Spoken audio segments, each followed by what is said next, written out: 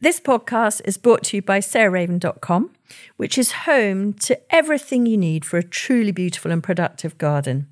You'll also find great and essential gardening kit and stylish, lovely things to have in your house to bring the outside indoors, all inspired by the garden and the house being tied together.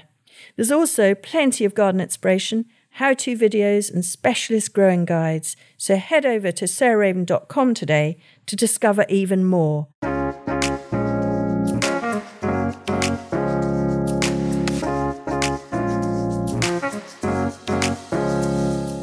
Welcome to Grow, Cook, Eat, Arrange, the podcast of me, Sarah Raven, and various guests. And today I have got a friend, actually, who is part of our kind of female gardener entrepreneur series, and that is Arabella Preston. And I'm just going to tell you a little bit about her before we go over to her.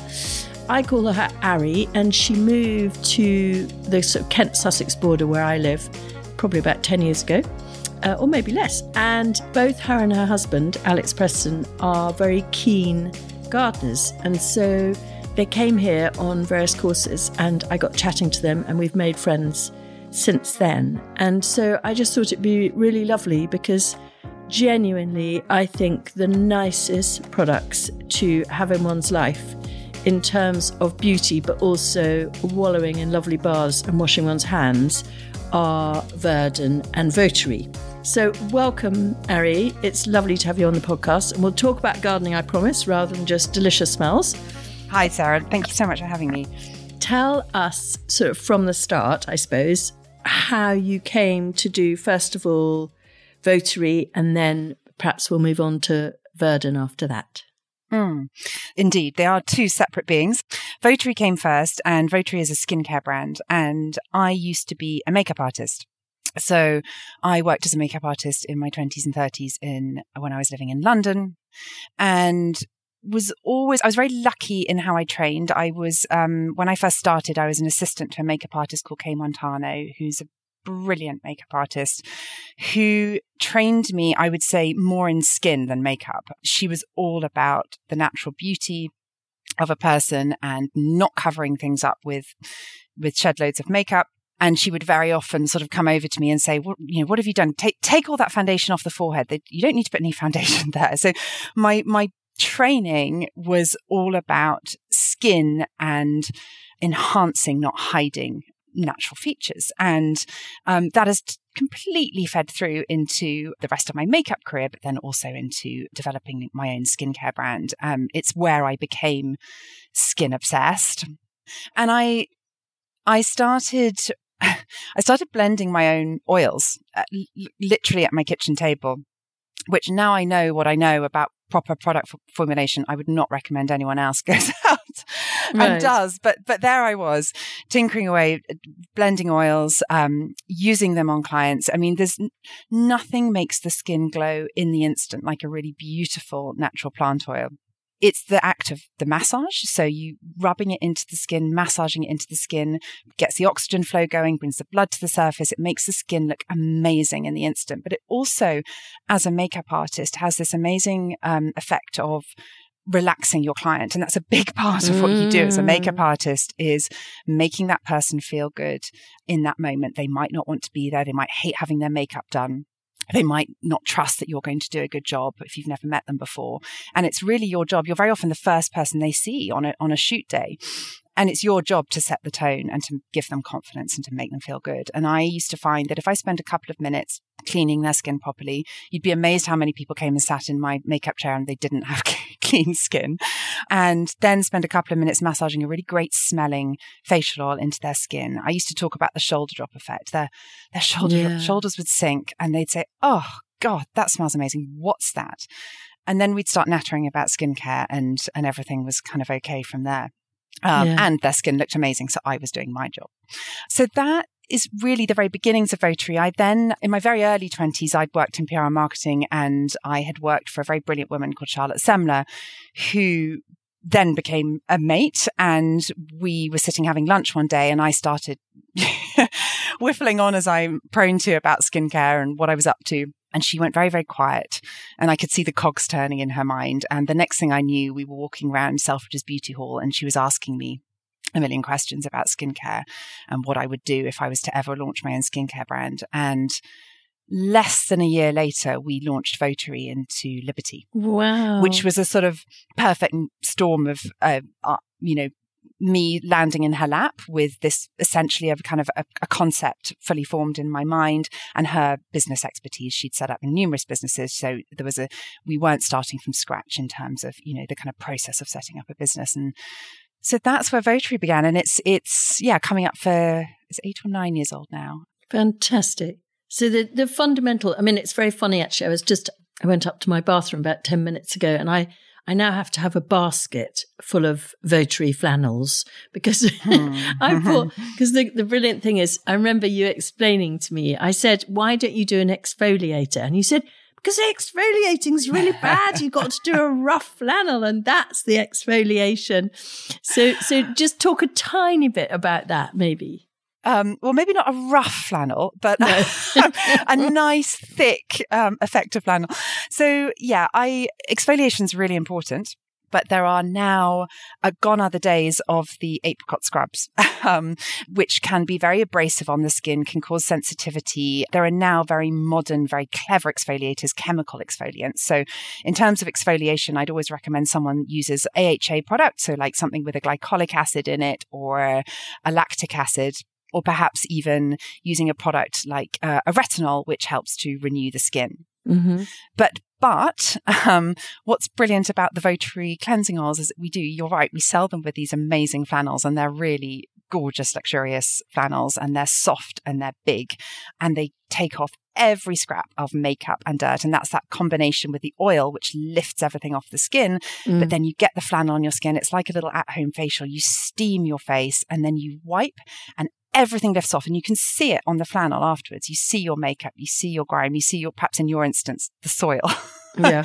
And your skin is properly clean. And cleansing your skin properly without stressing the skin is the foundation of a good skincare routine. It's everything. It's where things can go really right for your skin or quite badly wrong. Yeah. So that's always when someone wants to perhaps start thinking about using some Votary, I always just press our cleansing oil into their skin, and I say, go home, take your makeup off with this, then come back and talk to me about how it was for you. And 9 times out of 10, they come back and they say, oh my God, I had no idea that I could cleanse my skin so well with an oil. Yeah. It's funny, we sell a lot of our cleansing oils to stage actors and actresses because, of course, they understand how an oil can remove night after night that thick, heavy stage makeup without stressing the skin.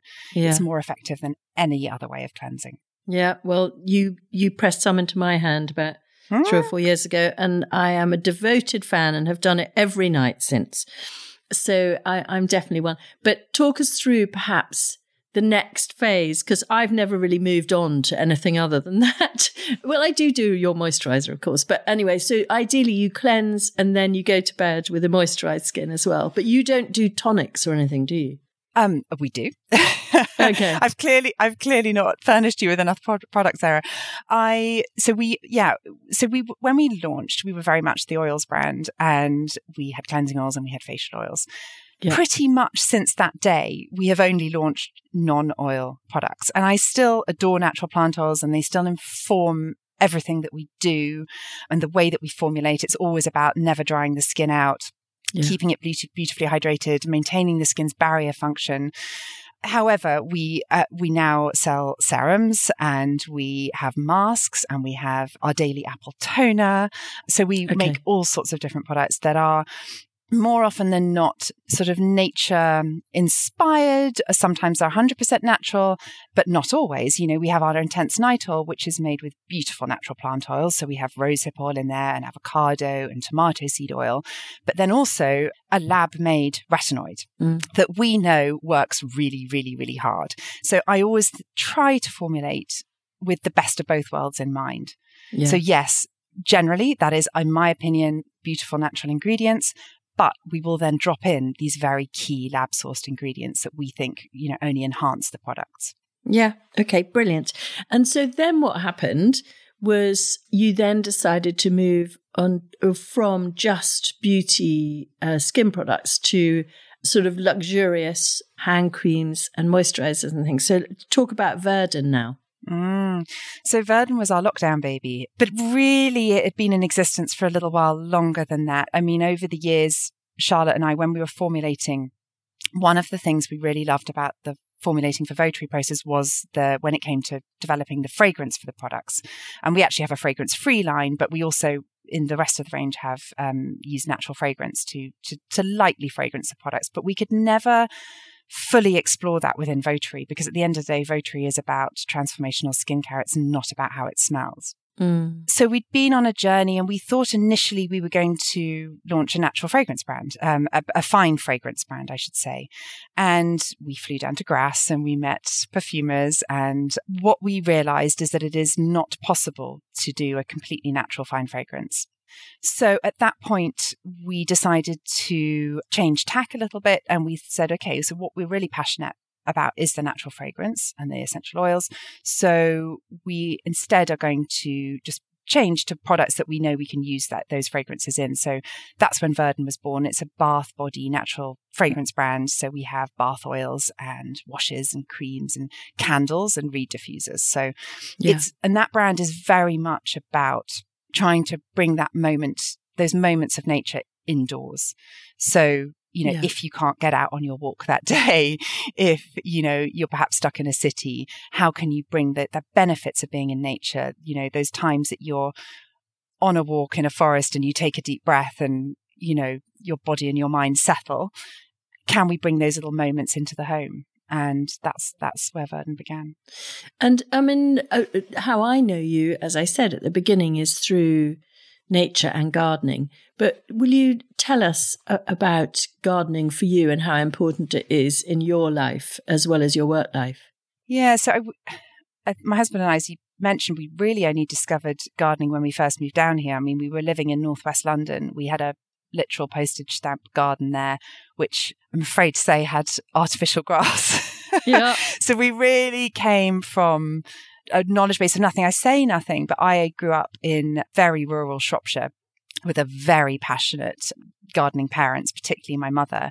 And so I did have some base knowledge, which I only really realized when I moved here. And I realized, I know that I need to deadhead that daffodil. But at the same time, I mean, I can remember standing about a year after we moved in, standing in our garden. My mum was down staying with us. And I remember saying to her, so sorry, can you just run it by me one more time? What's an annual and what's a perennial? So we really were starting from a base of nothing. But luckily, we were both equally passionate about it. And I think that's lucky because of the amount of time we spend on it, but also the amount of money. Yes. So we've never had an argument about how much money we spend on the garden, which, given that when we moved in here, there was really nothing growing. It was a building site. It was filled with rubble. We had some amazing mature trees. So we had some oaks, some Scott pines. We had a small apple orchard, but there was basically nothing else here. So which was amazing in some ways, but also really daunting. And it sometimes used to make us very impatient, I think, in the early years. Yeah.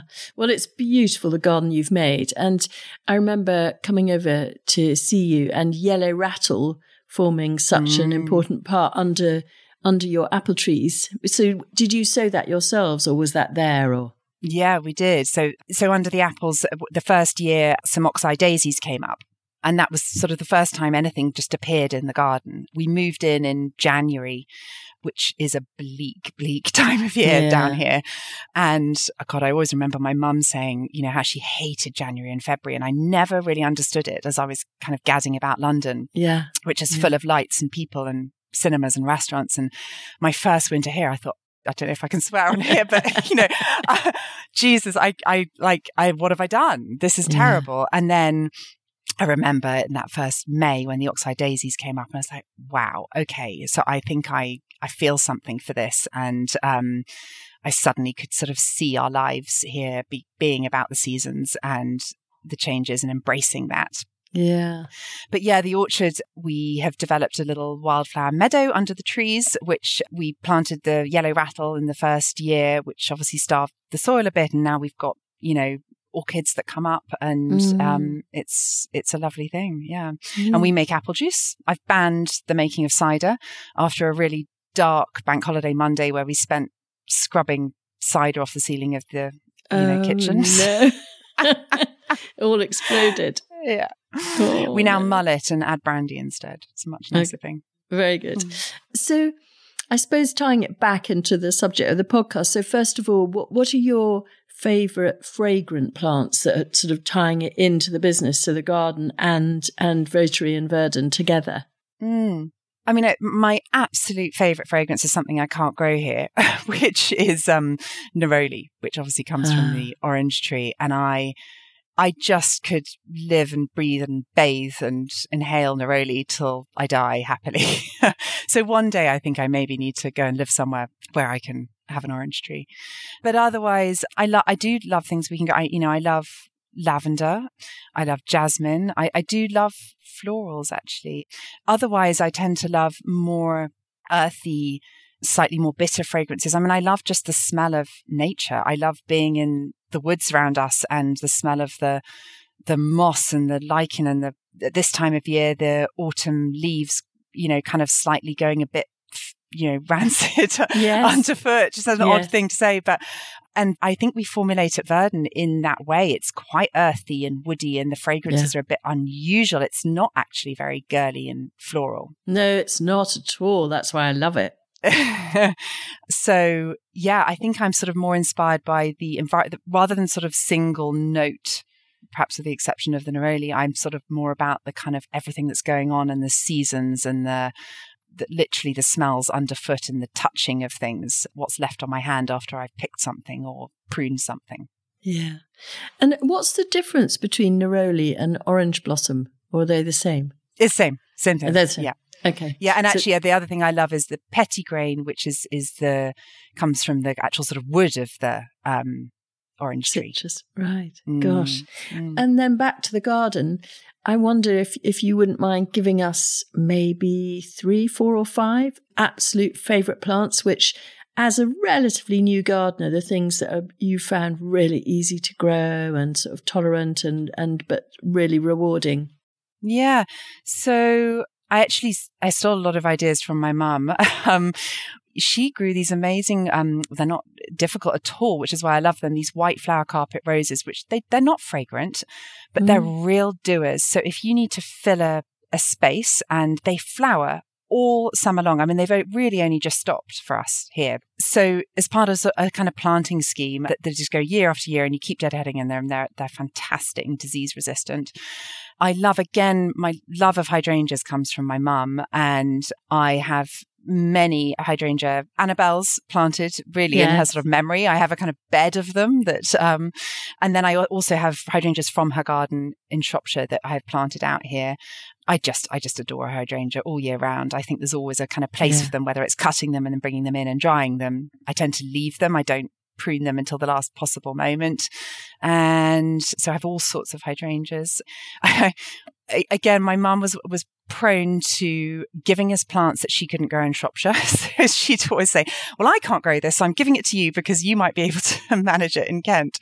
And we have a Californian tree poppy that she's like Romnea culturae, and she could never grow them. But we have one that is thriving here. Fantastic. Yeah. Because I always think that doesn't like our heavy clay, because you're on clay like me, aren't you? So it's sort of... No, so we have it in a little bed by the house that we can kind of manage the soil a little bit because it's sort of more, it's almost like a container in a way. But yeah, so we do mulch it and kind of look after it, but it's on a south facing wall. So I think it likes that. But yeah, the clay was a real shock to the system because the soil in Shropshire is a fine, loamy soil. Yeah. And so I grew up, to me, that was just what soil was. So when we moved here, I was like, what is this? Yes. I mean, I remember trying to help Alex plant some bulbs the first, sort of October, November that we were here. And it was completely backbreaking. And I basically haven't done it since. Yeah. I have to, it really is, I hate to say it, but for down here, it's man's work. Yeah. I mean, I know you do it, but I literally, I could do about half an hour of it. And then I sort of had to come in and lie down. Yes, and have a cup of tea. And it was, I just couldn't believe the soil here. So that has been a real I mean, it's obviously got some positives to it, but that has been a real adaptation for us. Yes. I suppose the last thing I wanted to ask you is why you love gardening, what gardening means to you, and sort of how you use it in a way to balance. Because you're a hard worker like I am. And I just wondered if that was, I mean, you still have children at home or, partly at home now, I know, but I just wondered what gardening means to you. I love embracing the seasons. So actually, I'm not someone that, I don't love January and February, but I actually quite like this time of year. I love the seed into autumn and I love Christmas. So it helps me embrace the seasons. It's hope. It's a connection to my mum and to my past and to my childhood. And it, like you say, I work from home and I work quite hard and I work long hours, but being able to get up from my desk and literally just take 5 steps and be outside and looking at something that's going on in the garden is something I'm grateful for daily, hourly, to sort of observe the changing of things outside is, I think it's just a way of being present and noticing the kind of journey through life and kind of these sort of markers, these sort of milestones, and not feeling too like life is sort of escaping from you. Yes, absolutely. And with Verdon, being able to then, as you say, have it in your bath or have it when you wash your hands, and that sense of that connection is, and they are, honestly, I must just reiterate to all of you, they are just such incredibly natural seeming fragrances. They just feel like you are just crushing something underfoot or squashing it in your hand or whatever. And there's nothing chemical about the Votary and Verdon range. That's what I love about it, is it just feels like it's part of the garden. So thank you, Ari. That was so lovely to have a quick chat as we build up to Christmas, and perfume becomes somehow, well, for me particularly, very, very important, isn't it? As we sort of retire inside more and spend so much time at home. And so I thought it'd be a really nice one to do at this time of year. Absolutely. Thank you for having me. Thanks so much for listening to Grow, Cook, Eat, Arrange with me and Arabella Preston. I just thought I'd mention that Votary are running 12 days of Christmas with a different offer every day between the 1st and the 12th of December, so during the time that this is going out. Next week, I'm joined by another fantastic female entrepreneur who loves gardening and plants, and that's Kath Kidston. So join me then.